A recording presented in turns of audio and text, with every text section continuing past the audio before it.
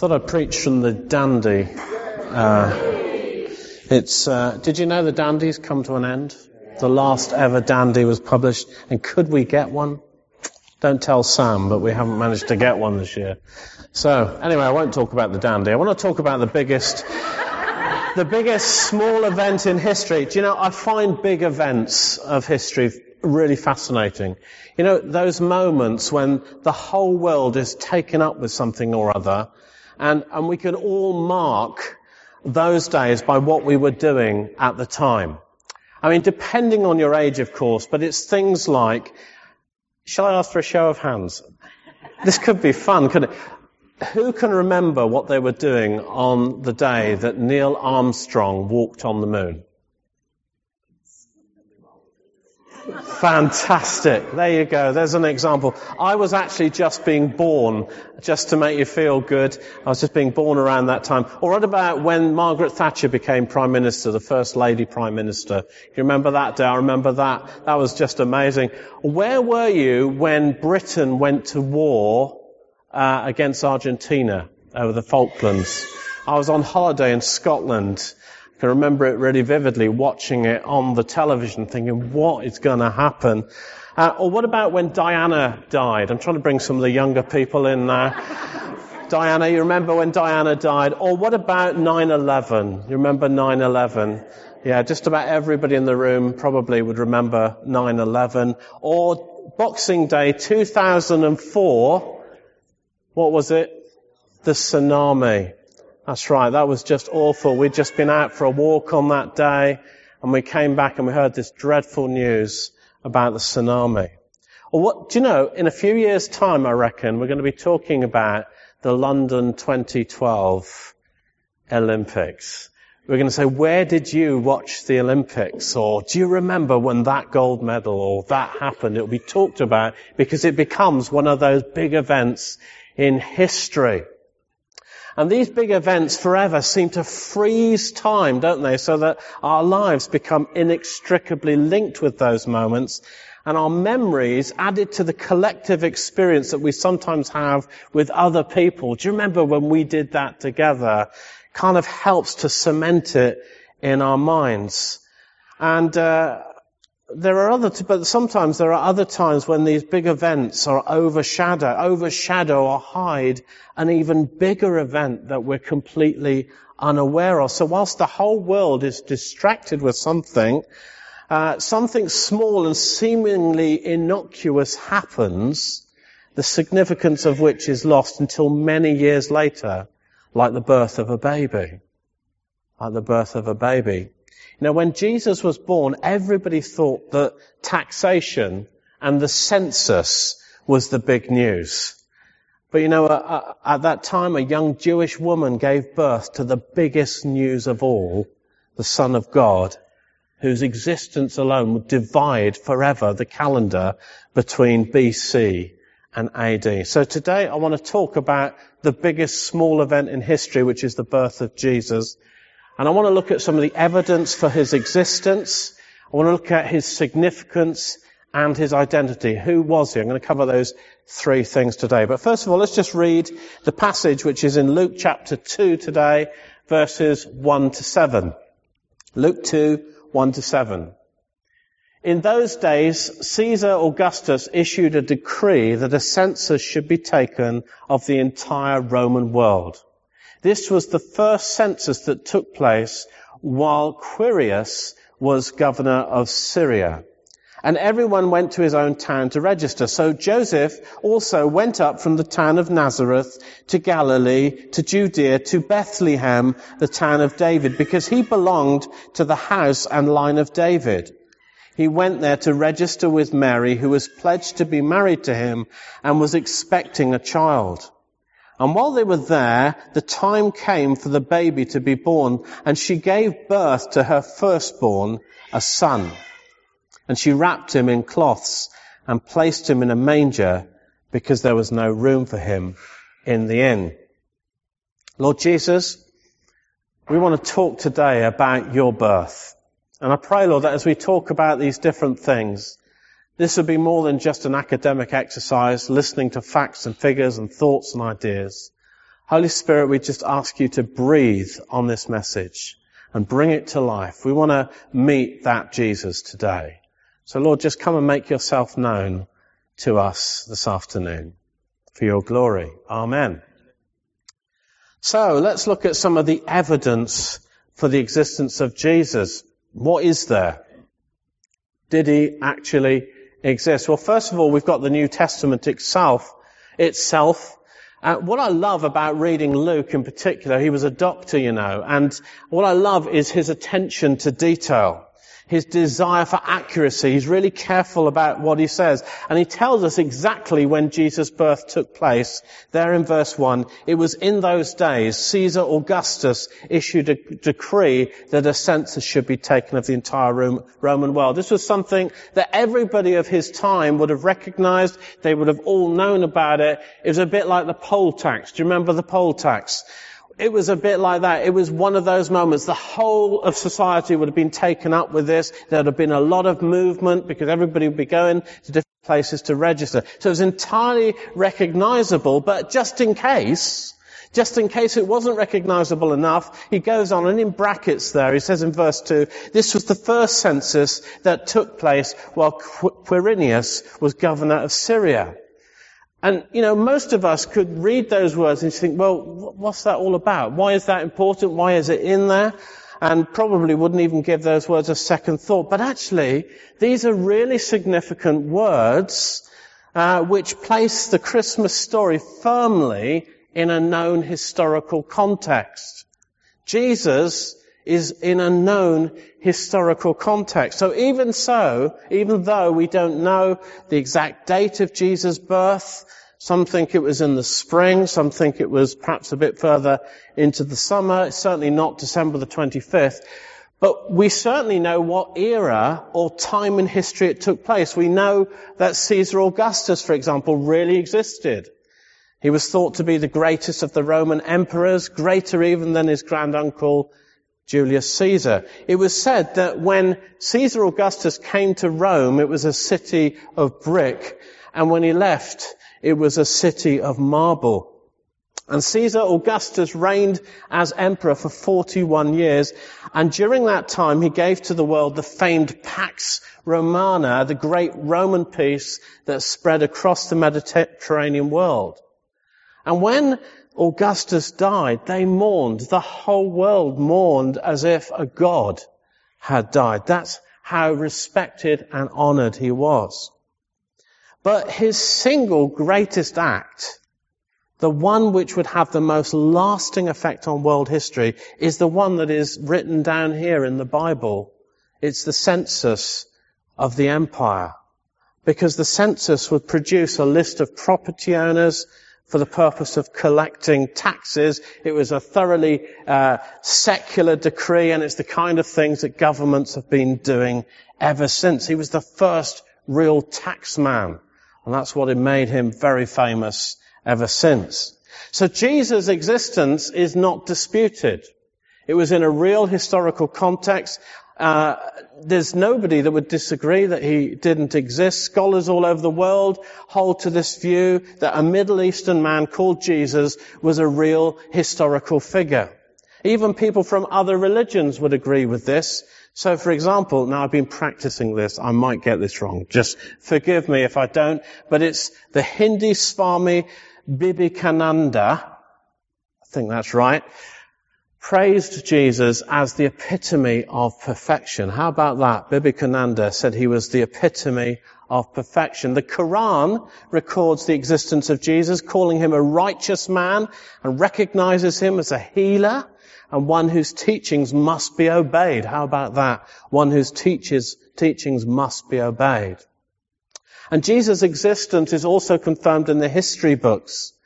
So Jesus is not only mentioned in the New Testament, but by contemporaries and early documents like Josephus, who wrote at that time, Pliny, Tacitus, Suetonius, Bar Seraponium, Thallus Lucian, and he was also in the Talmud, the Jewish law books that were written at that time.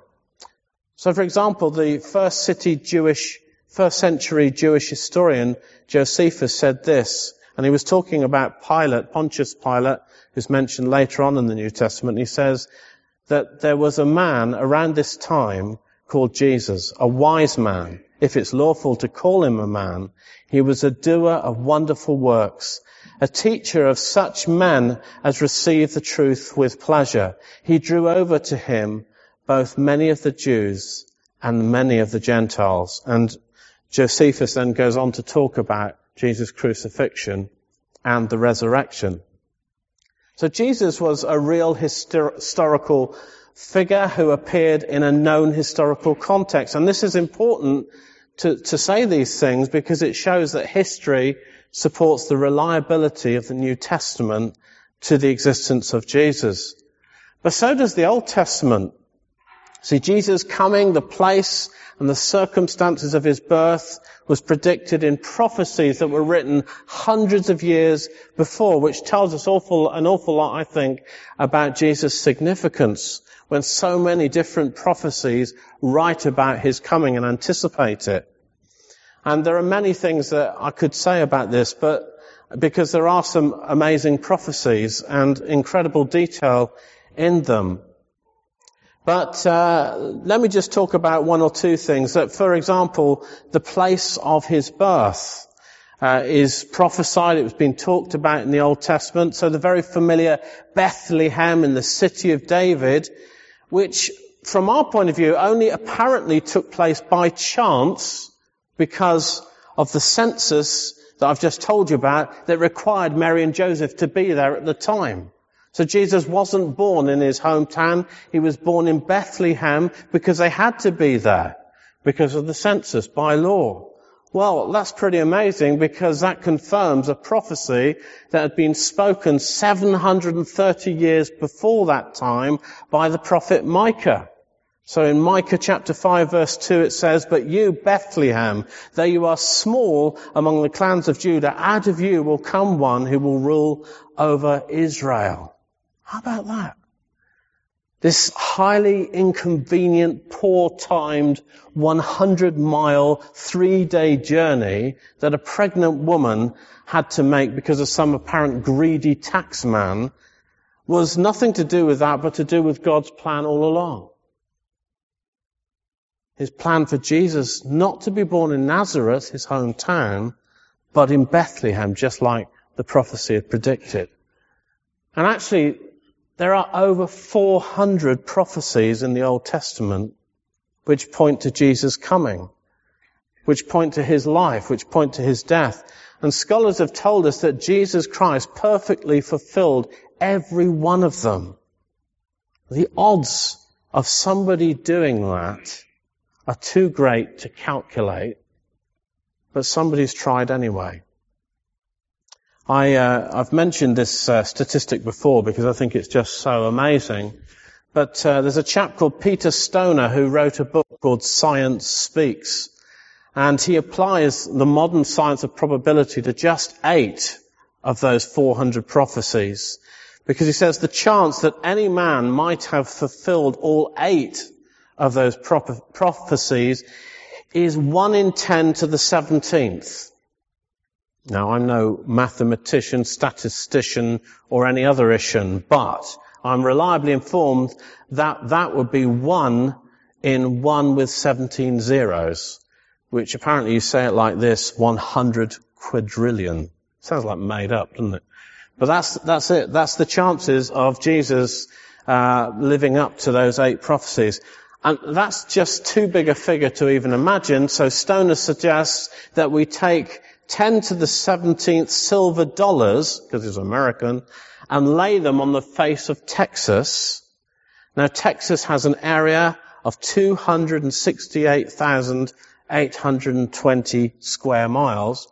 But he says that if you laid each one of those silver dollars across Texas, you'd have to cover the whole state 2 feet deep. Okay? Now he suggests, mark one of those silver dollars, stir it up, and then blindfold a man and tell him he can travel as far as he wishes, but he must pick up 1 marked silver dollar. What chance would he have of getting the right one? Well, just the same chance that the prophets would have had of writing those 8 prophecies and having them all come true in one man.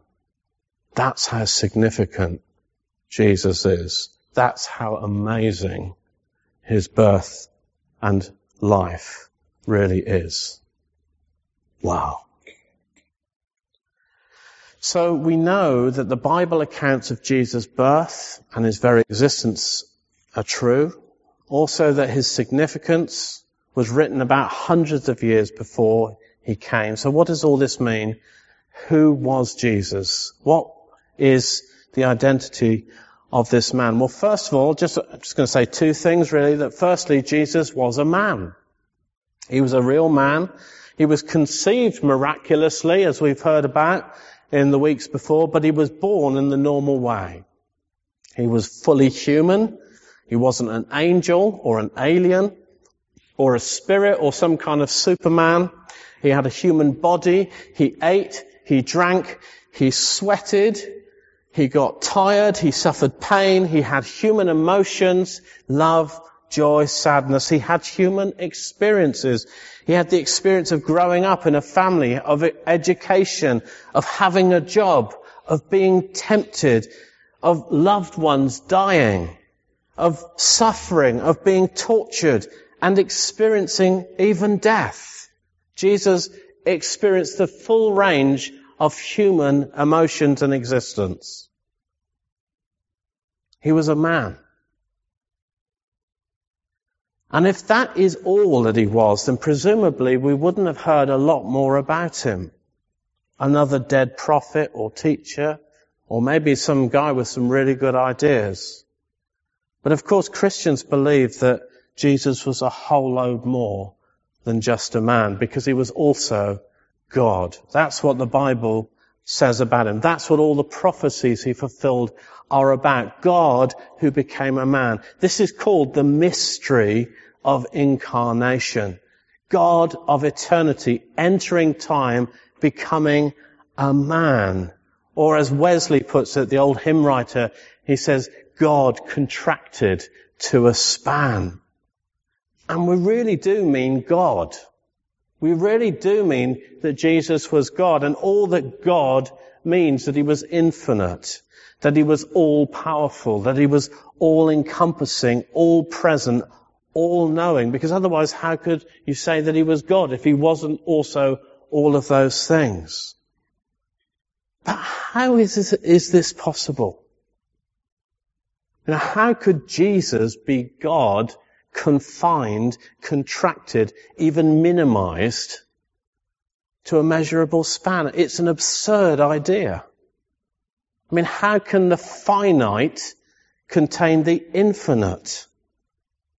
But that's what the Bible says about him. Steve read it out earlier, actually, that in him, in Jesus, dwells all the fullness of God in bodily form. All of God somehow contained in all of Jesus who lived as a man. Martin Luther said that the mystery of the humanity of Christ, that he sunk himself into our flesh, is beyond all human understanding. So if you're struggling with this one, you're in good company. It's beyond all human understanding. It really is. I can't get my head around that. But if this was true, then I think it makes it all the more important that we look at what he said and what he did with a little more seriousness. Because God cannot be dismissed so easily. If it was just a man, then maybe you could. But if this is God, it's not so easily dismissed. And then this...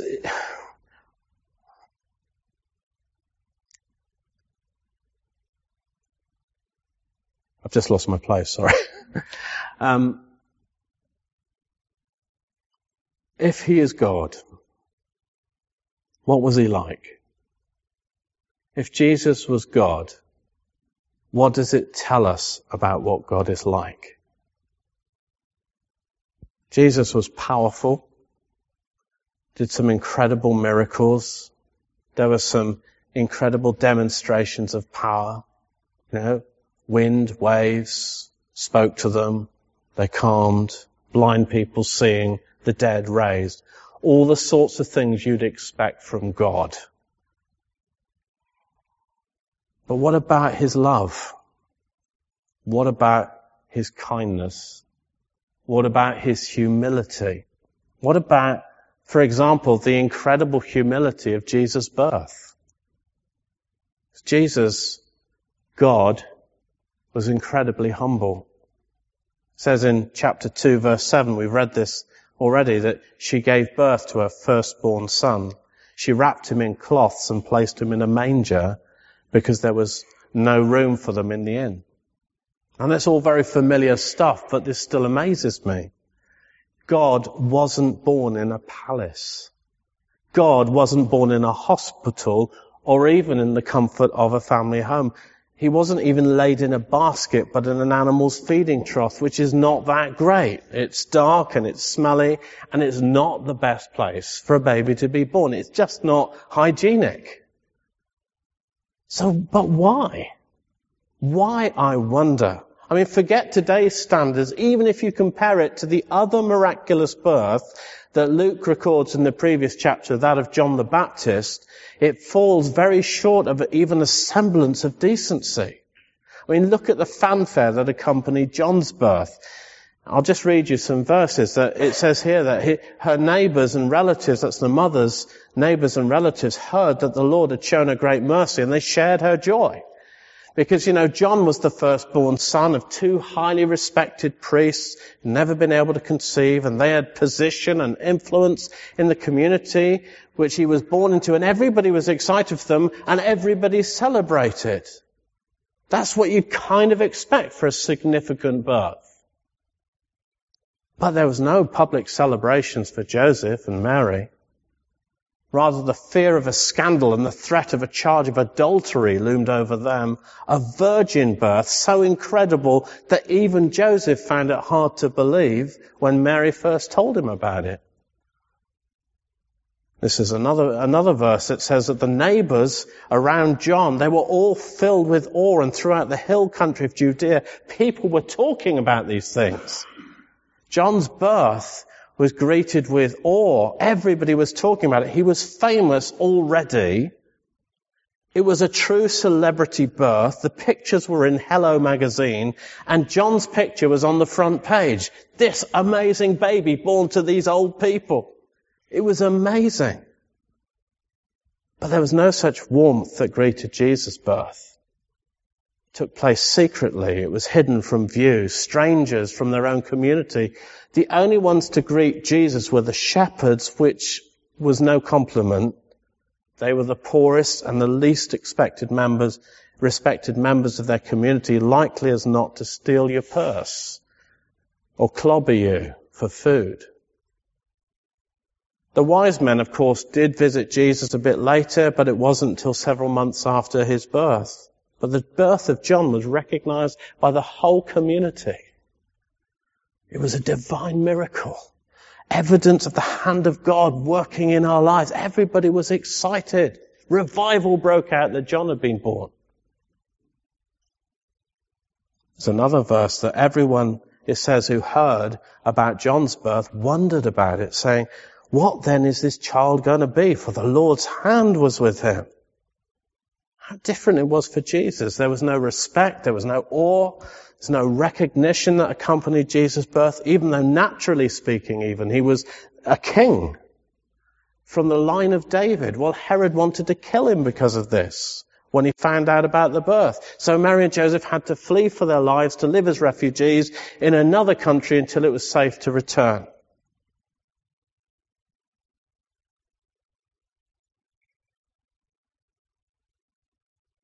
But he was also God incarnate. And although there was no public recognition and excitement and the hand of God is with him, there were the angels. They couldn't keep quiet about it. They burst out of heaven, a great company of them, shouting and making a right noise about it. The thing that the men hadn't seen or known, the angels were shouting about. And you remember that famous line that they shouted out, "Glory to God in the highest, and peace to all men." They were singing about Jesus.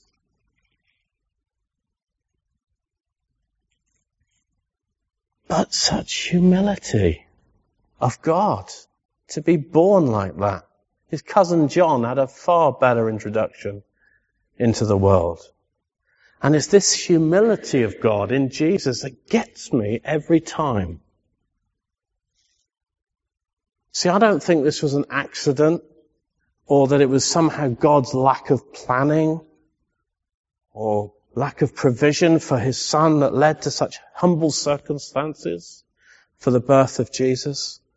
No, I think there's a deliberate message for us here. Because though Jesus was by very nature God, that's what it says in the New Testament, he didn't use his position.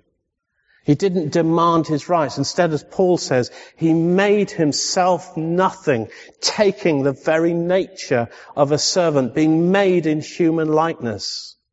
He made himself nothing. And that Greek word, the word for nothing means empty.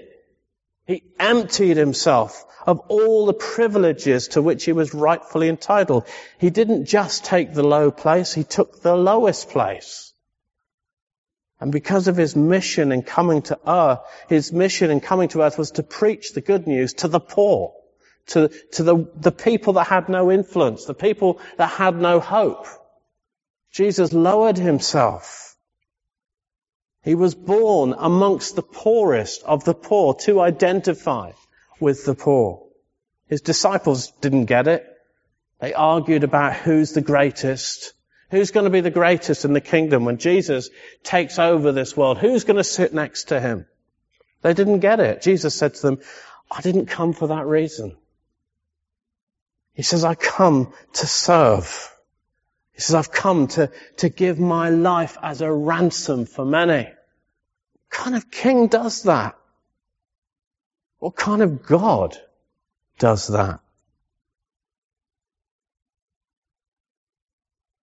Jesus came in such a non-threatening, humble way to provide heaven's ultimate service, to lay down his life as a ransom for many. His existence, his significance, all that he was, the manger and the circumstances of his birth, just represents all that he came to do.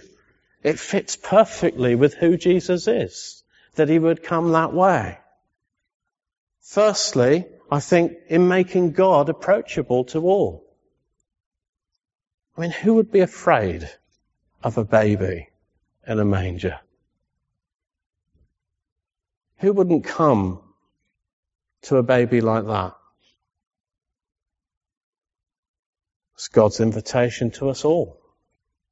Come and see. Come and see him, just like the shepherds. They had so little to offer. Come and see. Come and see this God who humbled himself like that. Come to God. He is humble and yet he is great. But most importantly, he is approachable. That's what it means that Jesus came that way. Come as you are, he's saying. Come as you are. I'm approachable. Come with your questions. Come with your concerns. Come with your failings. Come with your needs. Come with your sin. God has come to earth for all of us so that we can come to him. He's approachable. And secondly, in lowering himself like this, he's lowered himself far more than we'll ever be able to understand. From heaven to earth, that's quite a long way. Do you agree? A king in heaven to a baby in a manger, that's quite a distance. But he lowered himself even more than that. He lowered himself even unto death. You can't get much lower, can you, than the grave? He lowered himself. He says, I've come to lay down my life as a ransom for many. But the reason that Jesus did this was so that no human being across the face of the earth could ever get lower than Jesus himself has already been for us. It's so that we know that there is one who has always sunk lower. There's one who's always gone beneath. It talks in the Bible about the everlasting arms of God picking us up and lifting us up. They're there underneath each one of us. This is where Jesus went. It's when there was one who sunk lower that each of us can have hope. That's what this story is about, that we can all have hope. Someone has gone lower for us. Jesus' birth, his life and his death was all about God fully identifying with us. There was no ladder to try and get up to God. We could never have done that. He came down to us. He took the ladder away. He went underneath and lifted us up.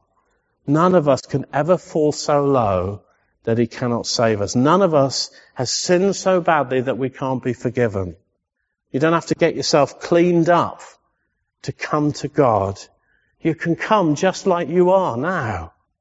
Oh, but you don't know what I've done. No, I don't, but he does. And you can still come. That's the gospel message. But of course, Jesus didn't just come to die and to lie in the grave. He rose again from the dead. That is the crazy plan that God had. Who would believe it? God as a baby. Who would believe it? A man who died and then rose again. It's so incredible. It's so unbelievable. It's either madness or it's true. We have to decide. After 3 days in the grave, he burst out of the grave. He was seen by thousands of people in bodily form, which is a story that we celebrate every day, but especially at Easter time. And the good news is that because Jesus rose from the dead, he's alive today. He's working, he's doing all that he was doing, just like he was as a man 2,000 years ago. He's still working amongst his people. And because he rose, he went to the lowest place so that he could get underneath us and pick us up. Because he has risen, we also, by faith in him, rise. And we don't have to stay down there anymore. He picks us up and he puts us back on our feet and we start again. That's what the gospel is about in a nutshell. He laid down his life. He's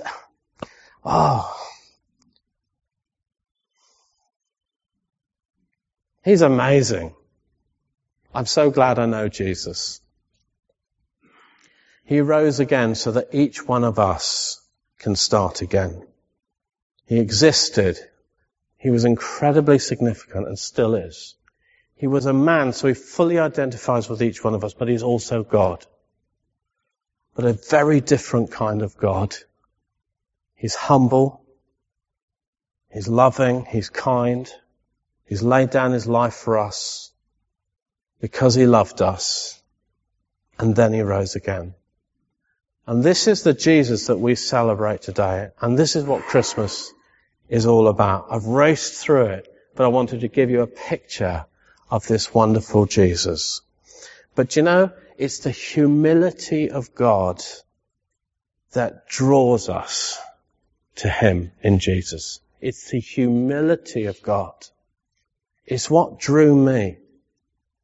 It's what draws me still. How about you? Because this year, I want you to know that there's an invitation for us all to come to this baby, who isn't just a baby.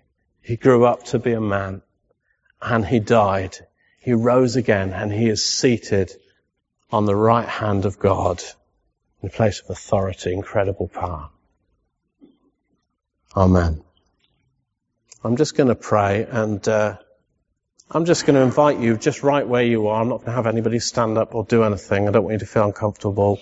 But I just want you to think for a moment about what you've heard today. And I want to ask you, I'm going to give you a challenge. If this message has spoken to you, if it's piqued your interest, I challenge you to ask Jesus, Jesus, if that's true, will you show yourself to me like that this Christmas? Okay? So just write in the quietness of your own mind, because he hears our thoughts. It's a challenge for you this Christmas. Ask that question. So I'm just going to pray for you, and then I'm going to give you a moment to just talk to God where you are. Talk to Jesus and ask him to show himself to you. Lord Jesus, we thank you that you are here with us now. We thank you that you're alive. We thank you that you came to look for us because we could never have got to you. You came to look for us, to find us, to pick us up. You came to save us, Lord, and we need a Saviour. Thank you, Jesus. We worship you. We worship you. We thank you, Lord, that you are also God, that you are King, and that you reign over everything. Thank you, Jesus. I'm just going to give you a moment now to pray your own prayer, and then we'll close.